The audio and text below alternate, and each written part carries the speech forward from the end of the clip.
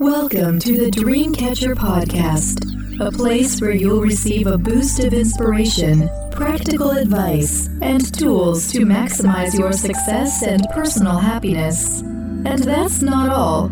You'll also get plenty of guidance on how you can use your gifts, talents, and compassion to contribute towards making the world a better place.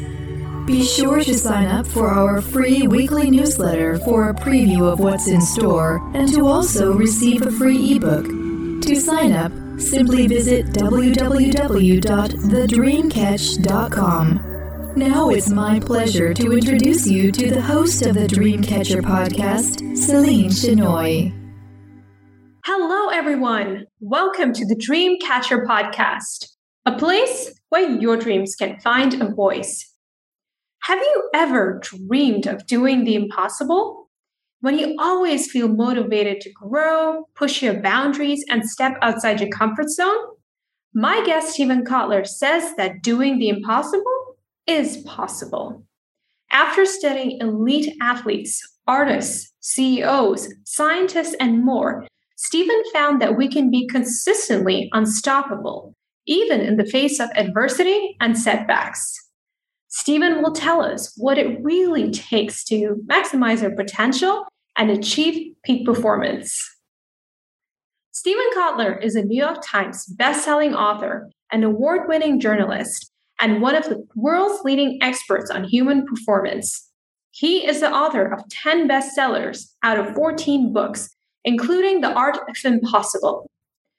His work has been nominated for 2 Pulitzer Prizes, translated into over 50 languages, and has appeared in over 100 publications, including the New York Times Magazine, Wall Street Journal, Time, and the Harvard Business Review. In this interview, Stephen will share his expertise on flow state and how to enter and sustain it so that we can stretch ourselves and achieve impossible feats. He'll also talk about his new sci-fi thriller, The Devil's Dictionary, and the inspiration behind its message about animal rights. If you like what you heard, please don't forget to like, rate, share, and subscribe to this podcast. Thanks. Hello, Stephen. How are you doing today? Very well, thank you. How are you? I'm doing well, thank you. It is lovely to have you on the show. I'm a big fan of your work. I've read The Art of Impossible. So I'm excited to talk about some of the concepts that you cover in the book, and also talk a little bit about your new book, The Devil's Dictionary, which I found to be quite different from what you usually write about. Do you agree? It depends which of my books you've read. I started out as a novelist. So if you've read my first novel or you've read my other sci-fi novels, it's not as bizarre as you might expect. Or if you've read Small Furry Prayer, which is the book I wrote about the relationship between humans and animals, because the themes are really the same. But yeah, if you've been reading my books over the past 10 years, you're probably wondering, what the hell is this? Yeah, but I mean, I read the reviews and it seemed like it was a continuation of a series that you've been working on. I've been working on a series of near-term future sci-fi books. Right. The term they use to describe it is cyberpunk, which is a fancy term that comes actually from like back in the early 1990s, movies like Blade Runner and writers like William Gibson and Neil Stephenson sort of pioneered this like near-term future sci-fi. So unlike most sci-fi, which is thousands of years in the future in other universes, on spaceships and whatnot, this is like our planet 10, 15 years hence. And it got this name cyberpunk because the genre it borrows a lot from like noir detective fiction. Mm-hmm, so sort of gritty detective fiction. And that got blended with near-term future sci-fi. And I think it's a really fun storytelling genre. And it allows you, because of the nature of how the genre sort of works, the style itself, it lends itself to like big discussions about complicated philosophical ideas, but you can talk about them in like a fun, exciting, engaging, the readers along for the ride adventure. And if I would have tried to do that, like trying to write about the Devil's Dictionary in a nonfiction book, what I've been doing over the past 10 years, first of all, it would have been like 20,000 words long. It would have been 700 pages. Nobody would have wanted to read it. And it would have been so dense and fact laden. But you can do the same thing in fiction and explore the same ideas in a much more fun way for the reader, is my thinking. Yeah, when I read it, I felt like I was immersed in a world that was a mix between James Bond, Dick Tracy, and The Matrix. Something like that, like as a hybrid of those worlds. Am I correct in my assessment? Yes. I mean, what's interesting is almost all the technology, both in the Devil's Dictionary and in the companion novel Last Tango, all of it's based on stuff that's real today, just rolled forward 15 years into the future. Yeah. So, it's all those things. And I think what it speaks to, in a sense, is how much technological change we're going to experience over the next couple of decades. Because it really does. It's based, in the research in disruptive technology that fill 3 or 4 of my books. It's that research just plotted, 15 years out, 20 years out. But I'm glad it had that effect on you. Dick Tracy, huh? Dick Tracy, yeah. I definitely got that feeling. That's good. I like that. Yeah, and we'll get more into the book later on. But for now, we want to know a little bit about your story. So you've had a prolific career as a best-selling author, an award-winning journalist, and one of the leading experts on human performance. And you talk a lot about the importance of human motivators when it comes to peak performance. So I'm curious to know, what have been your personal motivators that drove your efforts? There are 3 things that and they don't merge together in obvious ways. They show up, they merge together in books like The Devil's Dictionary, but I'm first and foremost a writer, right? I'm an artist. I'm trained to try to do beautiful, amazing things with language. And so I've always been deeply motivated I love writing books. I just can't stop writing. So I'm deeply motivated. And I like writing books that really sort of make people laugh and sort of kick your head sideways and make you look at the world in a very different way. And if I've really done my job, make you look at what's possible for you in this world in a very different way. And I like doing that. So there's a deep motivation to do that. I've got a puzzle solver's brain. So I've been working on flow science. Flow is the term for an optimal state of consciousness where we feel our best and perform our best. It's those in-zone moments of rapt attention when you get so focused on what you're doing that everything else starts to disappear. And I've been obsessed almost my entire career with understanding the neurobiology. So what goes on in the brain and the body during flow, when human beings are performing our best. How does this work? How can we get more of it? How can we use that science to train people? All these sort of questions. And really, it's funny because people will they'll be like, okay, your work is really good for the world, things along those lines. And I always point out that that's not my motivation here. It's not altruistic. Flow is a puzzle for me, and I love the mystery of it. I love the puzzle of it. If I do altruistic work, it's the third category, which I've been deeply committed my whole life to making the world a better place for animals, plants and animals and ecosystems. But I focus predominantly on animals. And I apologize, that obscene sound in the background is actually my big dog drinking water. Just as we speak about animals. It sounds like somebody's filming a porn movie in the background. That's not How many dogs do you have? I have too many. And, too many is what we say, and that was Kiko, who's a big sheepdog. Okay, yeah. So those motivations to make the world a better place for animals, to write really amazing books, and to decode flow science, those have been my overarching motivations forever. Right, and you started out as a journalist, right? I did. And journalism was this crazy great career because you get paid to be curious, as you know, right? As running a podcast, it's the same, sort of the same job. And I do have a master's in journalism, so yeah, I did. Yeah, I did. So right? It's I had an old editor, Rob Hill, used to say, being a journalist, you get to walk through the kingdom, and what he meant is you get to meet these giants in all these worlds, and go. I mean, especially the way I did these long 10,000 word kind of immersive stories. So I'd go. So you're a long form Yeah, I was writer. a long form journalist. So I would go immerse myself in a world for 3, 4, 5, 6 months. And I always like to come out the other side changed by what I wrote about. How, like, whatever the story was, I wanted to be a different person on the other end. And that sort of required that level of immersion. I don't know how we got here. It's this crazy field where you just get to explore your curiosity. So anything I was really interested in, I got to look into it. And, I can relate. It's very gratifying.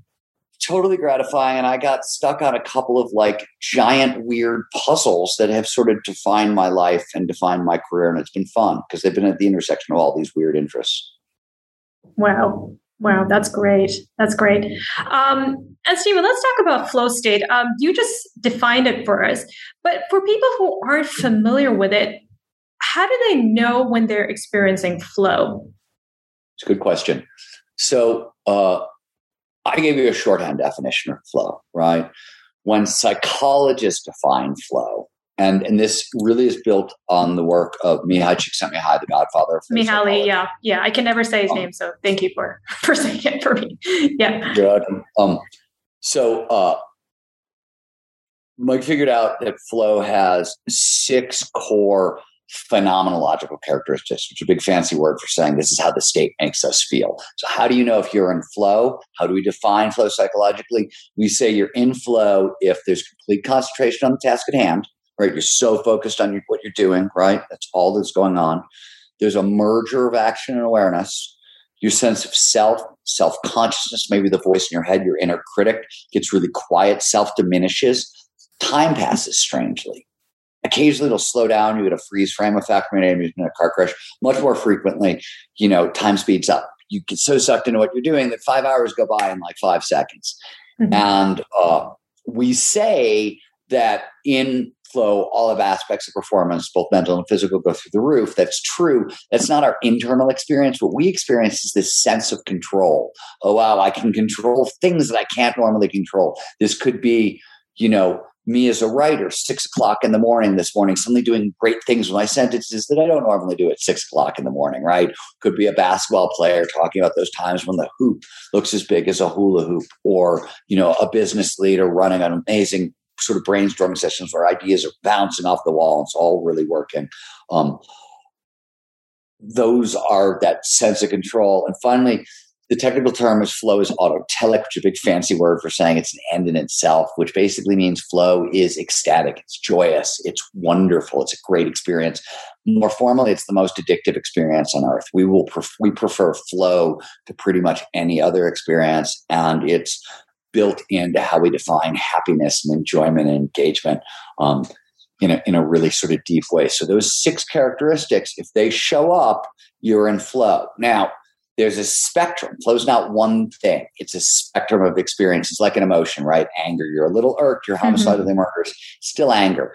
There's micro flow. That's when those 6 characteristics show up, but they're dialed down to like 1 or 2. So this is, you go to work and you sit down to write an email to your colleague, and it's going to be a quick email. You want to over and done in 2 minutes, and you get sucked into what you're doing. The ideas are flying, and you look up an hour later and you're like, where the hell did the hour go? You've written an essay, and maybe bodily self-consciousness didn't totally fade away. Bodily awareness sure did. And you pop back in your head and you're like, oh, wow, I got to go to the bathroom.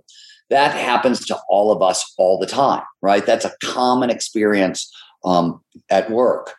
On the other end of the spectrum, macro flow. That's when these characteristics show up and they're turned up to 11.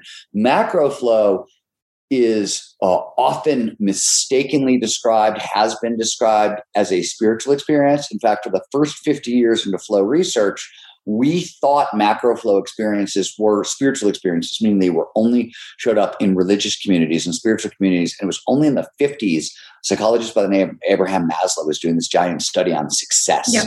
And he was looking, what do all these super successful people have in common? Oh, they all found a way to drop into flow and use flow to improve performance. But everybody in this crazy study he was running was atheist. So for the first time, people went, oh, wow, it's not a mystical experience. It's not just spiritual.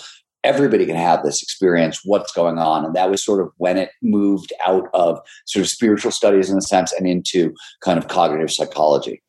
And so that's how we define flow. Of course, I work on the neurobiology of flow. So when we define flow, we look at a whole bunch of different markers in the brain, body. It's a very different definition of flow. Yeah, you actually say that the secret to high performance, to flow, lies not in our personality, but in our biology. I think that's what you were alluding to right now, correct? Well, I have said, and this is not my idea. Yeah. But peak performance is nothing more or less than just getting our biology to work for us rather than against us. William James, sort of godfather of psychology, said it 100 years ago. He said the best thing in any education is to make your nervous system your ally and not your enemy. Nervous system meaning your brain, and your nervous system. It's the same idea. And truthfully, without getting too complicated here, when you talk about that biology, right? Let's just talk about cognitive peak performance. Let's leave aside physical, sport, and dance, those sorts of things for a second. Just talk about cognitive peak performance. When you peel back the biology, you actually find there are 4 categories of things going on under the heading peak performance. There's a category of skills that we call motivation. You mentioned motivation earlier. And it's a catch-all term. It means intrinsic motivation, extrinsic motivation, grit, and goal setting all gets tucked under this heading. There's a similar heading, similar set of skills under the heading of learning, another set of skills under the heading of creativity, and finally flow. And the way I like to kind of think about it is, in any situation, motivation gets you into the game. Learning allows you to continue to play, to get better at playing. Creativity is how you steer. And the work I do is really focused on people going after high, hard, challenging goals that are in the future. Not quite sure how I get there. Creativity is how you get there. It's how you steer. And flow, which is the last category, which is optimal performance, is how you amplify and turbo boost all these other categories as well. So that's sort of how it all slots together. And that's when we talk about peak performance and the biology of peak performance, peak performance is just getting our biology to work for us. What biology? Well, specifically biology underneath motivation, learning, creativity, and flow. That's really what we're talking about with cognitive peak performance. I love that. And Stephen, what if you're not feeling too well? What if you have some kind of physical ailment, or you're just tired? You didn't get enough rest. You didn't eat right for whatever reason. Can that impact your ability to access flow? Yes, and so I wish it was just flow. If it was just flow, we probably could navigate from that. We have in the science of peak performance what I call them the positive psychology basics. Really, positive psychology has spent the past 30 years they wanted to know, they were asking a related, not a peak performance question, but just a related question, like what are the preconditions that lead to happiness and well-being? It turns out these same preconditions are necessary for peak performance. And there's 6 of them. And you mentioned a couple of them, which is why first of all, there's sleep. And the research is really clear. You need 7 to 8 hours of sleep a night to perform at your best, right? Yeah. The research is really clear on nutrition and hydration. Now, is there one diet that works for all of us? Not at all. That much is very, very clear. Diet is very individual.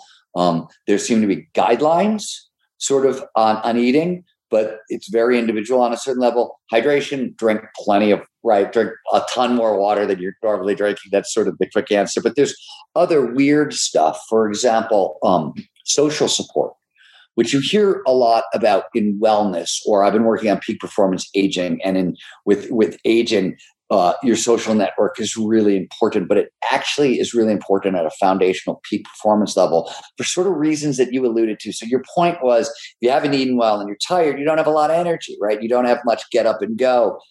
So every moment, anytime you're facing a issue, right, could be a threat, could be a problem, could be or could be a challenge, could be an opportunity.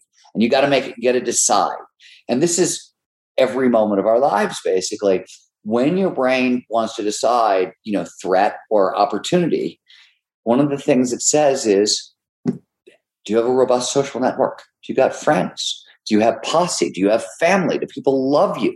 Because if they love you, if you've got people, if you're going to fall down, if you fail, you've got people who will pick you up, you can take bigger chances. If you have people to help you, you can take bigger chances, right? So your social network, and so this is why for peak performance and just for health and well-being, you need to maintain robust social ties. Now, I'm an extreme introvert. I don't love people. I don't need to maintain that many social ties, right? You don't need that many, but you need to manicure those relationships. You have to sort of touch people you love. And in my case, I'm, an animal fanatic. I have lots of dogs. Dogs count as well, right? But you have to do this on a daily basis because you're sort of manicuring your nervous system and your energy levels. And so those are things on the physical side. And then there's on the peak performance side, on the peak performance basics, the positive psychology basics. Simple version is to perform at your best, you got to be calm, right? You can't be filled with anxiety. And this is a big problem in the modern world, right? For all of us, especially today, especially these days. And so there's 3 great tools for anxiety: a daily gratitude practice, a daily mindfulness practice of some kind of meditation practice, or regular exercise. And I always tell people, if you're a little stressed, if you're normal, do 1 a day. If you're super stressed, do 3 a day, because you have to. The more fear or norepinephrine, which is basically the brain's version of adrenaline, simple version, flow is a high energy state, right? So it's gotta sort of the body. And can you fake it? Can you get into flow one day when you didn't sleep enough or didn't eat enough? Yeah, you usually can. You usually can sort of fake it for a day. Where it really starts to bite you in the butt is 2 or 3 or 4 days. And very quickly, those sort of conditions lead towards burnout, which is another huge problem, in today's world for so many people. So, when we would do a lot of work with, at the Flow Research Collective with super burned out executives, and, these are the first things we fix with that. What about those anomalies, like people who come from impoverished backgrounds who manage to make it big in life? I can't think of anybody now, but perhaps an athlete from some village in some part of the world, they managed to overcome odds, the odds stacked up against them. Are those exceptions, or what is it that's making it work for them? There are no, to the best of my knowledge, I've not met an exception. I have spent, so at the center of my career, you asked about journalism career, how does this all thread together? I started out studying action and adventure sport athletes. I was a skier, I was a skateboarder and a snowboarder. Now, this is early 1990s. These are not normal mainstream activities. They're still subculture, ostracized subcultures more than anything else. They let me in because I was a punk rocker. I had a big mohawk, and they would hang out with me. But they wouldn't even, most of these guys and women wouldn't even deal with most normal journalists. Very closed communities. But if you were inside, the 90s is often talked about as the era of impossible, where more impossible feats got done than ever before in action sports. So surfing, skiing, rock climbing, snowboarding. I wrote a bunch of books about this and what actually happened. And what really caught my attention, this is actually where the puzzle started for me. It wasn't just that, oh my God, these people are doing things that have never been done before and were not supposed to ever be being done. So all the folks I knew came from shitty childhoods. They broken homes and really bad upbringings. They had little money. They didn't have any education. There was Mike Tyson is one example. Now I know that that's regular sports, but I was talking about guys like Danny Way in skateboarding, or Shane McConkey in skiing. The people who sort of redefined what's possible with sports. All the athletes in the 90s. It was sort of a punk rock subculture. Glenn Plake, Sean Palmer, Tony Hawk, all the skate guys, and women too. My point being, lots of drug use, lots of drinking, lots of risk taking. Nobody has money. Nobody's got education, and everybody's had bad childhoods. And normally, you put these things together, people die young or they go to jail. But what I thought I was looking at was this anomaly. These people were reinventing what was possible for our species, despite coming from these horrific backgrounds. And I wanted to know what the hell's going on. I also wanted to ask that question outside of action sports. So I took it into business and science and technology. And it doesn't matter. Whenever you see the impossible become possible, this could be a sci-fi idea from the 20th century that became a science fact technology in the 21st century, the birth of bionics or artificial intelligence or private space travel, all these things. I try as a reporter for 30 years, I was like, tried to put myself like when the world's first bionic eye got turned on, I was in the room. When the world's first private spaceship took off, I was at the launch. All these things. I want to know, how did it happen? Why did it happen? And invariably, the story is the same. Like you meet these people who have done extraordinary things, but every last one of them started out ordinary. They really started out very much like you and me, and a lot of them came from crazy, difficult, challenging circumstances. In fact, I will say, as a general rule in peak performance, for a bunch of things that have to do with grit, people from disadvantaged circumstances, you know who has the worst time with peak performance? People who had great time in high school, who had all their needs met and had a great time in high school, and even a phenomenal time in college, for example. Peak performance, the prom queen, people like that, very difficult for those people, because there's certain. It actually turns out like getting your ass kicked as a child, very beneficial for peak performance in the long run. And it's really true. And so there's a lot of weird advantages in what we would call disadvantage. And I always tell people, I make people run an exercise. I always point out that like life is funny, and that our biggest tragedies always function like teleportation chambers. And what I mean by that is, I would say the shortest distance between 2 points is actually teleportation, right? And the funny thing is, we go through these horrific experiences, but usually we come out the other side this like version of ourselves we wanted to be.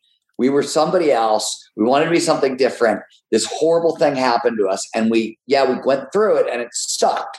But on the other side, we're who we wanted to be. And I always think that's sort of like, when I look at my life, I'm like, sort of felt like the fastest way to get there. So I always like to all those tragedies, their tragedies are right. They're painful. They're awful. And they happen to all of us. We've all got our shit. But the good news is they're also teleportation chambers. And the research backs this up, right? Most people don't go through trauma and have PTSD. Most of us go through trauma and we have post-traumatic growth. This is what Hemingway meant when he said, the world breaks everyone, and afterwards many are stronger at the broken places. That's how it's designed to work. That's how we're designed to work, which is kind of great. Yeah. Is that why you say it's important to lean into life's challenges and get comfortable with being uncomfortable? Stephen, most people they'd naturally prefer to take the easier route. I mean, they don't want those difficult and painful experiences. So how do we overcome that natural instinct? How do we overcome that resistance so that we can constantly stretch ourselves and accomplish those impossible feats that you talk about? Let me tell you how I do this. I have a philosophy, which is I'm not in control of my day. I work for the boss. Who's the boss? The boss is the version of me that has my long-term best interests at heart. The boss, I'm not me. I'm like everybody else in the moment. I want pleasure. I don't want pain. I'm a homeostatic organism, so I don't want to exert much energy. Like all those things are very true. So the first thing I do is, I go into the day knowing. I make a list of my goal. I have a clear goal list. That turns out to be a flow chart. You want more flow in your life. Clear goals help you get there. But I also start my day. The day before the day ends today, I'll make a list of what I'm going to do tomorrow. That's my clear goal list. It's my goal list. Everything I need to accomplish for the day. I work for the boss. The boss is the version of me that made that list. Once it goes on a list, and once I say I'm going to do it, once I commit to something, I've given my word. I don't ever break my word, especially to myself. So if it goes on a list, it's a goal, it's a commitment, and I will die before I will go through tomorrow without chopping it off, because I work for the boss. I take choice off the table. It's like going to the grocery store and not buying the foods that are bad for you, so they're not in the refrigerator. I do the same thing with sort of each day, and I find that is very useful. But I will also say, bigger picture, in the art of impossible, as you know, if you're interested in more, you're asking motivation questions. motivation always, there's an order to the process. When we teach motivation and train motivation, we want to start with extrinsic motivation. A lot of research says that if you don't need a lot of money, you don't have to earn a lot of money, but you have to be able to you can't be food insecure. You can't be shelter insecure. If you don't know where your next meal is coming from or how you're going to pay your rent, that creates so much fear. It basically blocks everything else. So what we tell people is if that's where you are, solve that challenge first. Solve the economic challenge. And what the research shows, and this is really cool, is you don't really need to make a lot of money to be able to access peak performance. You literally have to be able to pay your bills with a little leftover for fun. Then that's it. And then it unlocks for you. And then you have intrinsic motivation to draw upon. And we have lots of different internal motivators. Intrinsic motivation are things like curiosity and passion, spite. Is it like bulletin board material? Athletes talk about, he said this about me, and they call that bulletin board material. The spite is a motivator. Turns out there are 5 big motivators, the biggest levers we have at our disposal, and they're designed to come online in a specific order. Each one builds off the last. So there's curiosity, passion, purpose, autonomy, and mastery. And I always explain it this way. Curiosity is sort of like it gets you into the game again.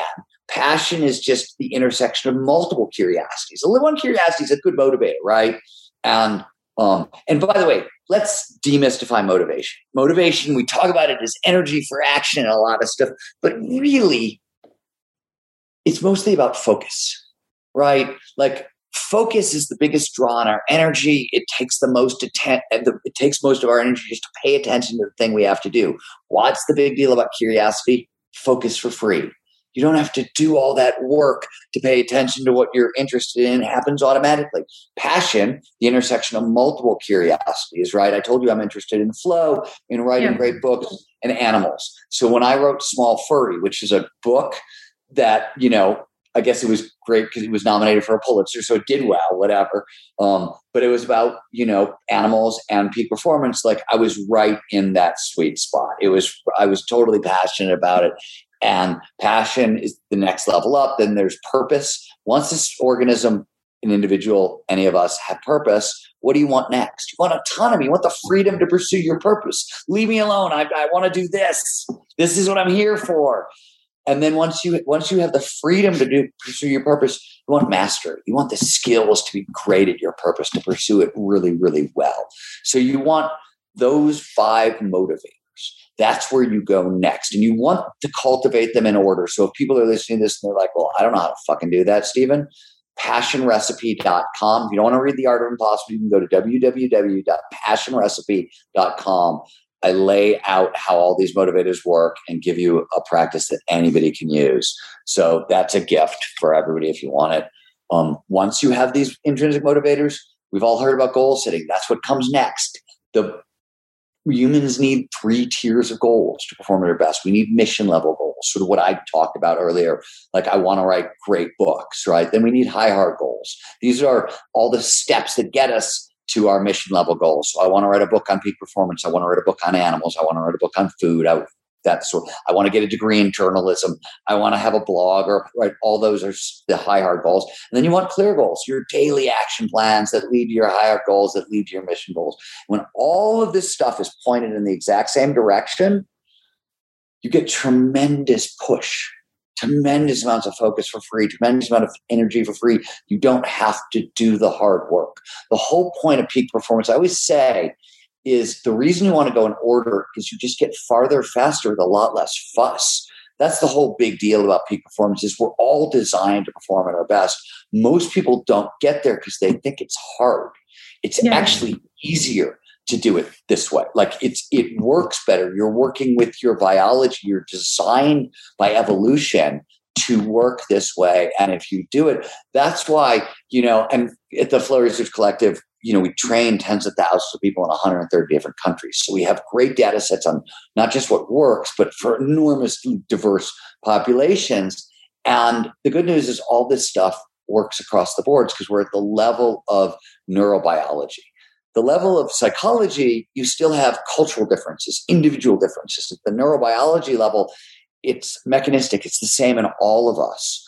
In fact, a lot of the stuff that we work with, it's the same in most mammals, right? We can teach dogs how to like talk. horses. Horses and dogs can get into flow. All the social mammals get into flow. There's an open debate. Used to be the line was ferrets, believe it or not. They did this big study where they trained humans and ferrets and dogs to run on treadmills, and they measured certain neurochemicals in the brain that show up in flow. I'm trying to picture that. They did it at the University of Arizona, where they do a lot of really interesting work with like ferrets and prairie dogs. They've also used AIs to decode prairie dog language at the University of Northern Arizona. They do a lot of really cool stuff there. Anyways, but they figured out the line was supposed to be ferrets because ferrets can't supposedly produce anandamide, but that's super geeky and you don't care. So, all right. Thank you so much for breaking that down for us, Steven, because these are really ambiguous terms, and having a framework like that really does help. Everything you just talked about is in your book, right? The Art of Impossible. Is that right? It is. Except for some of the dog stuff, which is some of the dog stuff, yeah. The dog stuff is either in Last Tango in Cyberspace or A Small Furry Prayer. But other than that, it's the Art of Impossible. Okay. So very quickly, let's just switch gears and talk a little bit about your new book, The Devil's Dictionary, which has been referred to as an action-packed techno thriller. So I want to know what inspired you to create the protagonist, Lion Zorn, interesting name, and his special empathy tracking abilities. So, that slightly longer. I'll try to give you a quick answer here, but yes. So Lion is an empathy tracker. It's a new version of human, like a new species, basically, which sounds a lot fancier than it is. We live in a weird time where there's like one hominid species on the planet, but historically there were lots of different versions of us. And and they didn't survive, right? Yeah. Right. Historically, and it's actually pretty easy to fracture a species. So I just said, hey, we know about empaths. We talk about empaths. Like I've got friends who are empaths. I work in animal rescue and you meet really empathic. So I just said, okay, we're gonna take that and roll it farther. And there's a new version where they have wildly expanded senses of empathy. And this is a character who feels empathy for all humans, of course, but he also feels empathy for plants, animals, and ecosystems. And his empathy isn't just individual, it's also cultural. And if you have empathy for cultures, you can sort of see how cultures steer and collide and blend and lean into the future. And he's got a job in this world 20 years hence. Today we talk about cool hunters, people who go out and spot trends before they happen, right? And get employed by advertising agencies. He's doing the same thing 20 years from now. He's using his M-tracking skills, which are super fancy, basically as a cool hunter for tomorrow. So that's where sort of the plot starts. But you ask where it came from. All of my sci-fi books are about a world where the big environmental challenges that we currently face, species die off, climate change, have been solved. It's not a utopia by any stretch of the imagination. But the question I was asking is, in my belief and in the peak performance work, if you can't imagine a future, you can't create a future. Like step one, right? And all the near-term future sci-fi I was reading about environmental stuff was all apocalyptic. And I was like, okay, but I would like to solve climate change and species die-off. So what does that world look like? And what kind of change has to occur in this world for these problems to be solved? And one of the things that I thought had to happen, and we can talk about why, is that I thought the world needed this same kind of wildly expanded empathy that my protagonist has, what I call empathy for all, empathy for plants, animals, and ecosystems. There's a bunch of neurobiological reasons why this is important that have to do with how we see and perceive and care about the natural world. But what was interesting is you asked where it came from. In flow, one of the things that naturally happens is empathy expands and nature relatedness. And nature relatedness is basically empathy for the natural world, plants, animals, and ecosystems. This happens automatically. A lot of different altered states of consciousness can do it. We see it. Some of the psychedelics can produce this. We see it when certain meditation practices is very common in flow. And environmental activism is directly related to nature relatedness. So when nature relatedness, this empathy for all, goes up, people start caring about the environment a lot more. So I was seeing this in the flow work that we do, and I started saying, okay, if we're really going to solve our environmental challenges, we need this at a much more widespread. So that was sort of idea. That was how one thing led to another. You asked where it came from, and that's sort of, it grew out of the work. I've worked on environmental issues for 30 years, so it grew out of a deep passion for environmental stuff and the relationship it has to like what we know about peak performance. In a sense, it's funny, certain things that are hot button topics, psychological safety, diversity, environmental activism, are baked into peak human performance, baked into flow. In a sense, you could say when humans are performing at their very best, psychological safety is guaranteed. So is diversity. You need diversity of ideas and diversity of cooperation to perform at our best across the boards. And it's all of us. It's not just like a human species first thing. It's plants, animals, and ecosystems. These things are sort of baked in and built in to humans perform at their very best. So I just sort of took what I was seeing in the peak performance world and expanded it out to the rest of the world. So in your experience, this the sense of empathy for everything that lives, it can be cultivated. Can it help override, our selfish impulses that are actually causing the damage that we see in the environment? Because that is the problem with a capitalist society. A lot of the corporations don't really care about these the environment and animal rights. You are not wrong, though I will say this year I started to notice, and a bunch of colleagues of mine started to notice, that triple bottom companies for 20 years have been triple bottom line goals were bullshit. Nobody was doing much about it. This year, started to notice that big corporations and small corporations were getting very real. And I didn't know I was looking. Harvard Business Review did a really big article on it, where this is the year that companies started to get very real about things like ecosystem services and understanding, oh shit, we benefit from clean air and clean water and healthy forests. And so, yes, you're right, but maybe it's starting to shift. We have something called our sphere of caring. Psychologists call it what do you care about, right? So actually, let me back up one step. The brain, every millisecond, faces this huge information processing challenge. There's 11 million bits of information that flow in through our senses every second. And way more comes from our brain internally, but this is just what our senses can gather in a second. That's like 660 million bits of information a minute that we have to process. And so what the brain always has to do is like tease apart what can we pay attention to, what can we pay attention, just to put it in context, 126 bits. So you can pay attention to 126 bits at any 1 second, and your brain gathers 11 million bits a second. So almost everything that's happening gets thrown out. So what do you hold on to? Well, you hold on to stuff that scares you, and you hold on to stuff that's aligned with your goals. And how does it find that stuff? One of the triggers is your sphere of caring. Your sphere of caring is those people, things that you care about yourself. You usually care about your friends, your family. Maybe you care about people in your city or your tribe or your country or your religion or your whatever, but you have a sphere of caring. How does it widen out? Empathy. Empathy is the lever that widens our sphere of caring. So if you only care about your family and your friends, your brain says, well, I'm only giving you information about your family and friends because all this other stuff is unimportant, right? Yes. If empathy extends out and you feel for all people, then you're going to get information about all people. If you feel for plants, animals, and ecosystems, suddenly you're going to start getting information about plants, animals, and ecosystems.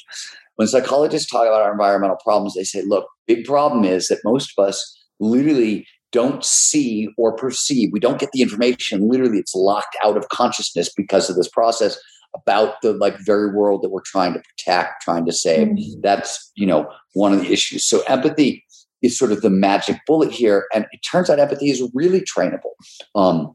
In loving kindness meditation, Tibetan loving kindness meditation, Yes. Mm-hmm. is fantastic, right? Richard Davidson at the University of Wisconsin has done extensive research. So is one of my mentors, Dr. Andrew Newberg. But like the research on and we know we have deep understandings. Like empathy is something that takes place mostly in the temporal parietal junction part of your brain that's right here. Like we know what it looks like, we know where it comes from, we know how to get more of it, and we know here's a cool thing like implicit bias, right?